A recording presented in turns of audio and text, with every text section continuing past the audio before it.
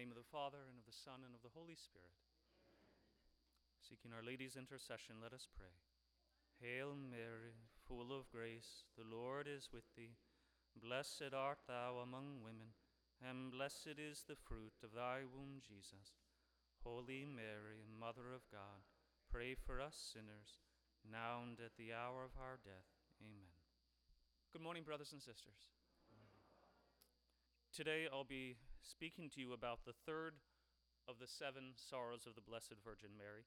The third sorrow is when she and Joseph lost Jesus for 3 days and then eventually found him in the temple. This is, of course, the 5th joyful mystery of the rosary.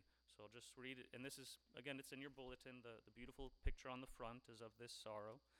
And then there's a section, of course, to give you some direction on this specific devotion. And this comes, of course, from the Gospel of Luke. Now his parents went to Jerusalem every year at the Feast of Passover.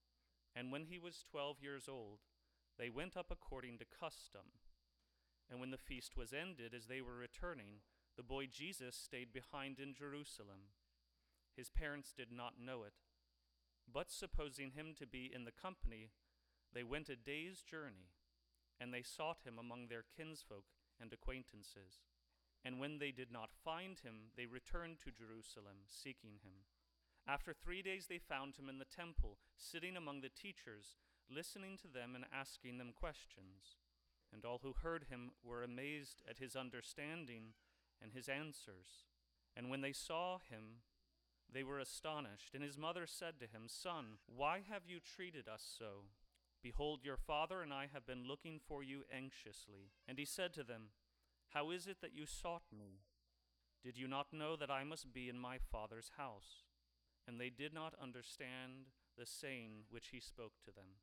As with specifically the mysteries of the Rosary, we meditate on them so often, we can become kind of a little used to them, and we don't always go deeper. We don't always really pray and try to seek the deeper mysteries that are always present. Of course, anything in regards to the Word of God, there's always more to seek, always more to find, because these aren't mere human words. These are the words of God, God's Word. And since God is infinite, the truth is infinite, and so we can always seek more of it. In this particular mystery, this third sorrow of the Blessed Mother, obviously, we know the story. Jesus stuck around in Jerusalem. He didn't tell mom and dad. They took off and went with family and the company back to Nazareth. They go a whole day's journey, and they're looking for him. They just figure, Jesus is a socialite, right? He likes to go out and be with the people. So he's clearly very extroverted from what they can tell. And so they're looking for him. They can't find him. They've been traveling a whole day. Obviously, he's not with their group. Well, if he's not with the group, he's probably still in Jerusalem. So they turn around and walk another day back to Jerusalem. That's 2 days. And then on the third day, they're searching for him. And eventually they discover him in the temple. I like to think that Mary and Joseph were probably talking on the road back to Jerusalem, saying, okay, where will he be? If he's in the city, they probably, and this is my theory, he was in one of 2 places. He was either with the poor, caring for them in some way, or he's in the temple, because that's the house of God in prayer. So they figured he had to be in one or the other. And eventually they go to the temple, and there he is, sitting down, perfectly fine, sitting amongst the teachers, listening to them and asking them questions. Now, as a slight aside, sometimes people will call this mystery when Jesus taught in the temple. That is absolutely not true at all. Don't call it that. Jesus didn't teach in the temple, at least not at the age of 12. Why? Because he's 12. He was sitting among the teachers. He was listening to them and asking them questions. Now, could he have taught? Of course he could. He's the Son of God, no doubt. But he's just a 12-year-old boy. That would be very presumptuous of a child to try to teach adults. Even if there are children who know more than adults, is it really going to go well for you if you go up to them and say, "Oh, let me tell you how this is"?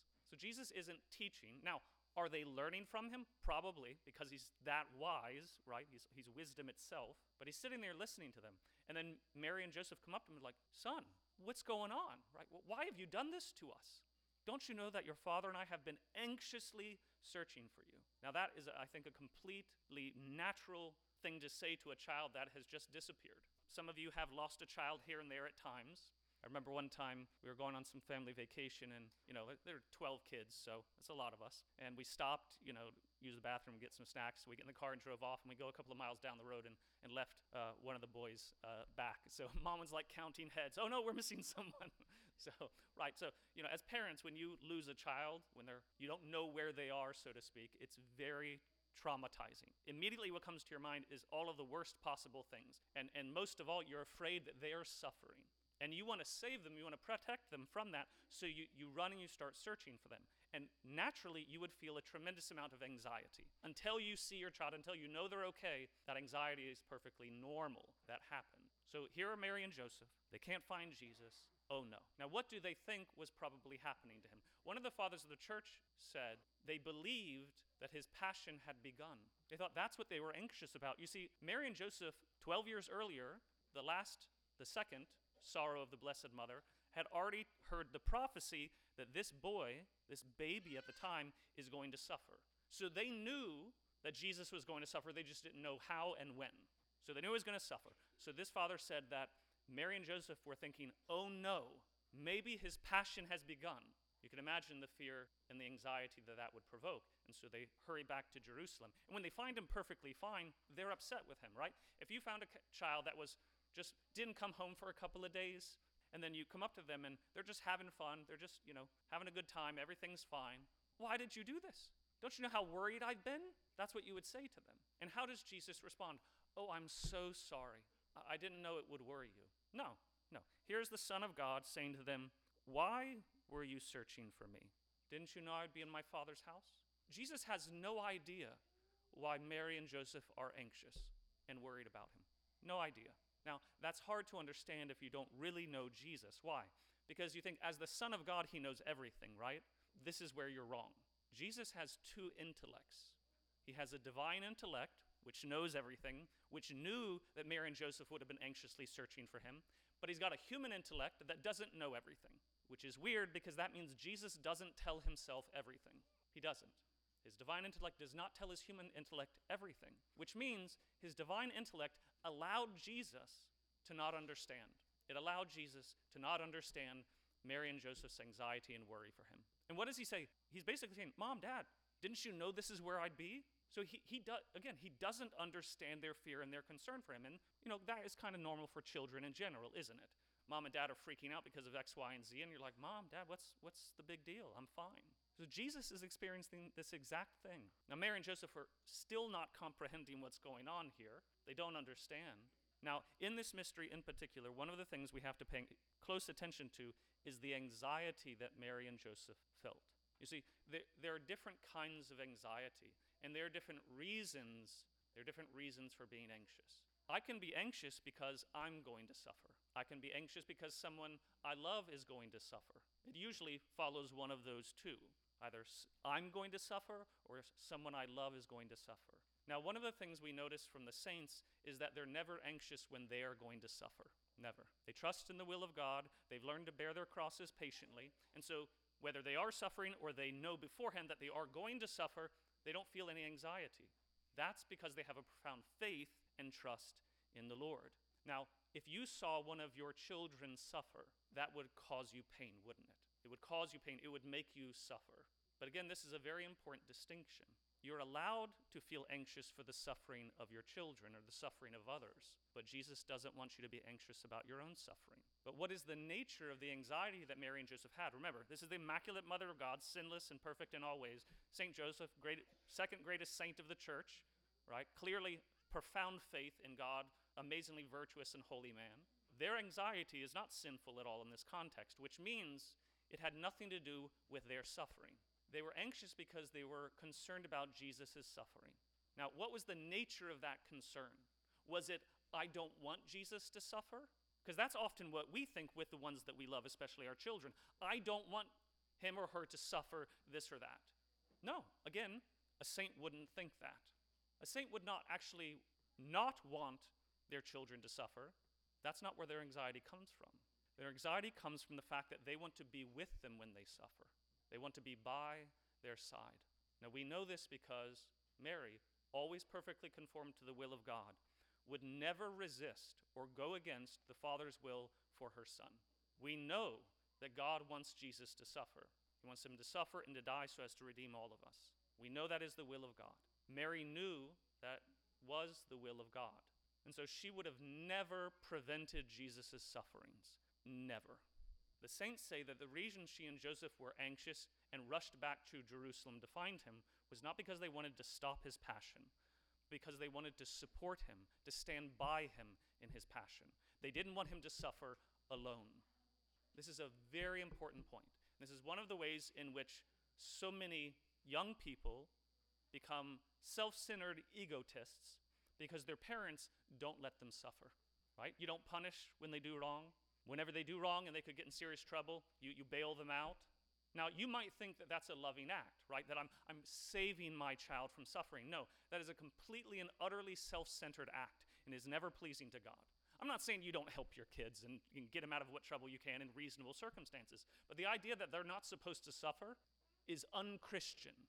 I'm sorry, if the Son of God is supposed to suffer, you think your children are any better, any different? You think the will of God for your children is going to be different than his will for his own son? No, you've got it wrong. All of us need to suffer because of sin, all of us. And you could say, well, what about the little ones? They're innocent. No one is innocent. Everyone has original sin. Besides Mary and Jesus, all of us. Everybody has original sin. They might not have personal sin, fine, I understand. But they are a part of this collective sinful humanity. And if Jesus, who is innocent, had to suffer, then your little babies who are innocent have to suffer too. And we need to learn to stop complaining or getting upset or angry with God because of the suffering of the people that we love. That's just a temptation of the evil one, to reject the will of God. Suffering is an intrinsic part of salvation. You separate suffering, you don't have salvation. The suffering of Christ and our suffering. It's not only his suffering, it's our suffering in union with him. And what is the greatest suffering for any parent? It's the suffering of your children. It's not your own suffering, it's the suffering of your children, which is why that is always the greatest test that God gives to a Christian. He will take one or more of your children and he will make them suffer in this or that way, and then he'll say, do you support me? Wasn't that the test we heard in our first reading? Isn't that how God tested Abraham? The reason Abraham received the promise that he would be the father of many nations is because he was willing to sacrifice his only son, because God asked it of him. So imagine, just for a moment, you're Abraham. You're old, you don't have any kids, and then miraculously, by the grace of God, your wife gets pregnant, and you have this boy, and now you have an heir, you can hand everything over to him, your name will be passed down, it's very exciting. You're very happy. Abraham loved this boy more than anything else, even more than himself. And when this boy was a young man, we think like a young teenager, something like that, God says, oh, by the way, Abraham, you know that miraculous boy I gave you? I now want you to offer him in a holocaust. I want you to kill him and burn him on an altar for me, for my honor. And Abraham doesn't hesitate. He doesn't say, are you sure, God, this is what you want? I mean, you're the one who gave him to me. He doesn't tell Sarah. I don't know how that would have gone. He just takes his kid, gets the wood, the fire, the knife, says, come on, son, we're going to go pray to God. And they go up the mountain. He ties him up. He's where? Ready. No hesitation. He's about to literally cut his throat. And God's like, whoa, okay, Abraham. Okay, stop. You passed. You passed the test. And then he sees the ram and he offers that instead. The reason Abraham received the greatest promise that God had given to anyone at that time in history is because Abraham was more like God than any other man on earth. We know it because of his willingness to sacrifice his only son, because that is the greatest act of God the Father. And so when God the Father is looking down on us and he's saying, who down there on that little blue planet is like me? But there's only one test. Take the one you love even more than yourself and sacrifice them for me. That's the test. And Our Lady, she passed.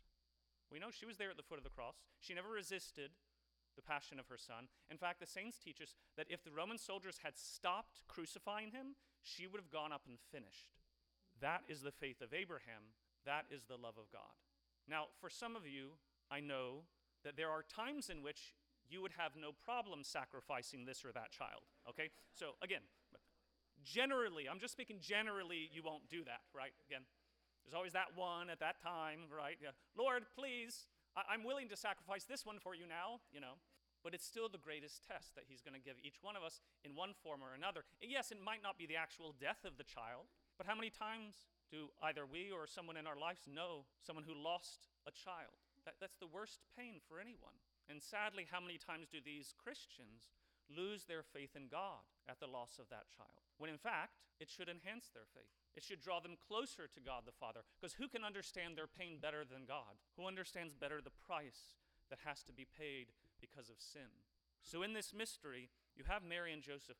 They were not resistant at all to Jesus' passion. Their desire was to go and be with him in his cross, not to take it from him. And that is one of the most important things you can do as parents for those that you love, is stand by them when they're suffering. You can suffer with them, but don't necessarily take that pain away.